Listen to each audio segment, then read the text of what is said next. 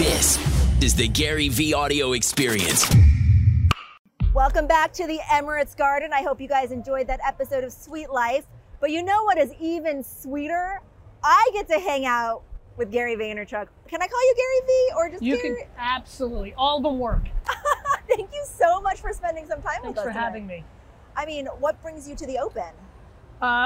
Novak, the tennis, the passing of summer to fall. I'm a New Yorker, a Jersey you can boy. feel it tonight. Yes, the wind is coming.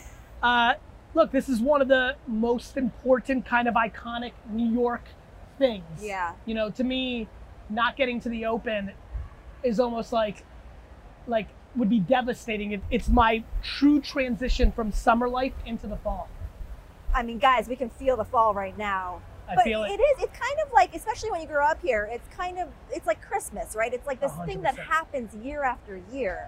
And for me, I'm in the point of my life where I see a lot of business friends and associates here. Yeah. You haven't seen them because of the summer. COVID compounds that. Yeah. And I grew up a huge tennis fan. And You did? I did. And so, I mean, one of the few times I cried in sports that wasn't related to the New York Jets was when John McEnroe lost to Lendl here in '84, I think it was. And so, I grew up a very big tennis fan, and I'm excited to be here tonight. So I just want to let everyone know, we both grew up in Edison before you moved. So big shout out to Edison. Big shout out to Edison, New Jersey. Did you play tennis growing up? I did. I played tennis in Edison, New Jersey 3-4 times a day during the summer. And Oded Weinstock, if you're watching, Eric Godfrey, if you're watching, those are two gentlemen that I played a lot of matches with in Edison, New Jersey. So yeah, I hacked. I hacked on the tennis court. And so you're here tonight to watch Novak, is that Yes. correct? I'm for me, immigrant, Edison, New Jersey, like I very much associate with the underdog. Yeah. And when you think of the big three, or the big four if this is airing in the UK, when you think of that, Novak is definitely the underdog in the Nadal, Federer, Novak run. So I always felt a huge connection to him. Yeah. Plus, I always felt that he played with a chip on his shoulder. A A little bit, bit yeah. different than the other guys. Always spoke to me, has always been my favorite player of this era. And so I'm here cheering him on today. What do you think makes you gravitate towards the underdog? My reality, Yeah.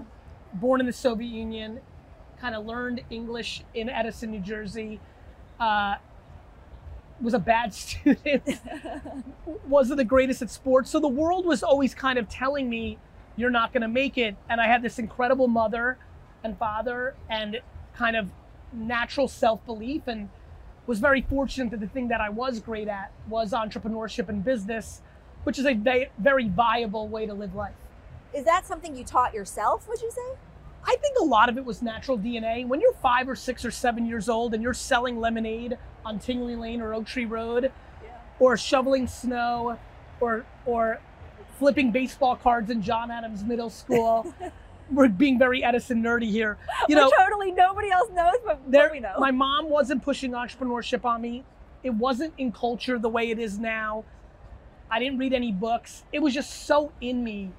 And I think that's why I love athletes, professional singers. I think there's certain things in society where it's obvious to people that people are just born to be it. For me, that's what entrepreneurship was. I think we're in the era right now where everybody wants to be an entrepreneur. Right. It's a very hot buzzword. But for right me now. in the 80s, being a bad student, that wasn't cool. Right. But I still gravitated the way an athlete gravitates. And I've always had that connection with sports. That's really interesting. I feel like I'm learning a lot about you, Gary. Thank you. So I want to ask you about what you're doing with the US Open and the NFTs. Can you explain a little bit? Yes, thank you for knowing that. I've gone pot committed into NFT life. Had my own project in V Friends, and then with the success of that, stood up a company called Vayner NFT, where we're consulting brands like Pepsi, like Budweiser, Right. like the US Open on their NFT programs. This one's exceptionally exciting. Venus Williams, Billie Jean King, Andy Roddick. Incredible tokens of collectability and even access to those icons. Yeah. If you buy the one of one. Incredible launch. It's gone extremely well. It's still on sale if you want to find it. And I'm really proud of it. And it's fun to see the US Open be a first mover in such a new space. Yeah. And it's been fun to see a lot of tennis fans. You know, I constantly read Twitter and social media, and a lot of people have bought their first ever NFT with the US Open NFT. And so That's cool. it's fun to be part of that history. Well, so for those of you at home who don't know, NFT stands for non-fungible token. Very good. I'm going to have you Me explain it in 30 seconds. If you've ever bought a skin on Fortnite or a power-up in a video game, you know what an NFT is. This is just for the whole world. It's owning a digital asset, which is a new concept. Yeah. But so was having a website. So was having a social media account. These were new ideas in 95 and 2005. This is the newest one. Most of the people here aren't ready, comfortable, or understand the idea of owning something just digitally, Right. but it will be common practice in a decade. I mean, I feel like this kind of harkens back to you selling baseball cards a little bit. Baseball cards, comic books, and then my main career was wine. Oh, I didn't know. In my early age, I built a very large wine business for my family liquor store in Springfield, New Jersey. Yeah. And the reason I was passionate about it was because people collected wine. So to your point, the concept of collectability, even sneakers, Yeah. You Which, know- by the way, everyone check these out. what you wear, what you drive, how you roll. We as human beings use physical things to communicate our status, who we are, facial hair, clothes. I look at everybody behind the cameras right now. I have a sense of them just on what they wear, how they wear their hair or facial hair. Digital assets are the scaled version of that. It's one of the biggest reasons I believe in NFTs. So I'm going to pivot a little bit to your social media, because obviously there are people across the world who I think they kind of look to you as like a guru, like somebody to follow. Like, when did that become a big thing for you, and how do you think it's become such a success?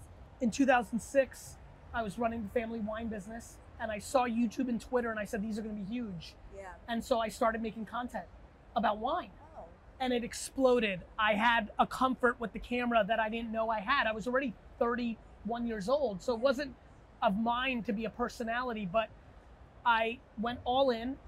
I believed in it. And then somewhere around 3 or 4 years later, I wanted to talk about other things besides wine. Right. And I wrote a book called Crush It that basically predicted a lot of what the world is now running on. Aha. And that book went crazy, was a 1-year New York Times best-selling book. And I started giving speeches, and my career changed. And really all I am today is a byproduct of incredible mothering, all the life lessons that my mom taught me, and really not just mothering, also really the streets of New Jersey and the world, right? I was taught by my mom and by the streets. And that is my content today. That is what I talk about. I talk about accountability, compassion. My mom is incredibly kind. I think I'm a very unique voice in the business world around empathy, kindness. Yeah, 100%. You know, things that people don't normally talk about. And then on the other hand, I talk about accountability and self-awareness. And so it's positivity, but it's practical. Right. We're not in the business of 8th place trophies. This is real life. And I think people gravitate towards it. Well, so you mentioned your first book. I did notice on your social that you were doing some voiceovers for a new book. Yes, today, as a matter of Can you fact. tell us about that one? November 16th, a new book called 12 and a Half comes out, leveraging the emotional ingredients for business success. Okay. I really am passionate about this unique place I think I sit in the business world, which is, I don't think that people think that, curiosity or empathy are superpowers. Right. I think people think sharp elbows, tough negotiator. It's a dog-eat-dog world, and I don't see the business world that way. No. I see it from a framework of a lot of soft skills, and so Yeah. it's a book of why I think emotionally intelligent soft skills are actually the alpha skills in today's business world. Well, if the entire business world looked at the world that way, I feel like we would be in a better place. I believe that to be true. So I have to ask you, you seem like you don't sleep very much. Do you get to take a vacation? I do, and by the way, on the record, I have high energy when I'm awake, but I'm a big 7-8 hour. Yeah, I think I'm about sleep. I like sleep. I just like being very productive and on when I'm awake. Yeah. And I love I love this time of year because everyone's checked out. Yeah. I I only have anxiety when I know the world is on when I'm not. Yeah. So I take the vacations when everyone else is taking vacations. That's called FOMO. Yes. The only, FOMO for me of like fun things like at the US Open or Ibiza or parties, never. FOMO of like, oh, other people are being productive when I'm not. Yeah, Definitely. that's why you're so successful, Gary. So I have to ask you, where do you go when you go on vacation? I'm a very completely being checked out guy, meaning beach, no Wi-Fi, like out, like just being completely off the grid. That's how I like to do it. As we end today's podcast, I want to give a huge shout out to the people, it's so funny, people that leave reviews and written reviews of this podcast on Apple, Spotify, and all the other platforms just mean the world to me. You've taken an extra 13 to 95 seconds to show love and also give context to people of why this is a worthwhile podcast. So I appreciate that so much. And even more fun, because I think we all love a little cosign or a shout out or a little awareness. I'm gonna have the team give a couple of shout outs daily on our favorite reviews. So take it away. Which were our favorites this week? Thanks so much, Gary. Today's amazing 5-star review reads, listening to Gary for 15 minutes talk about anything, you're bound to get fired up. Grateful to have this man's perspective. He always delivers for me. Thank you, thank you, thank you.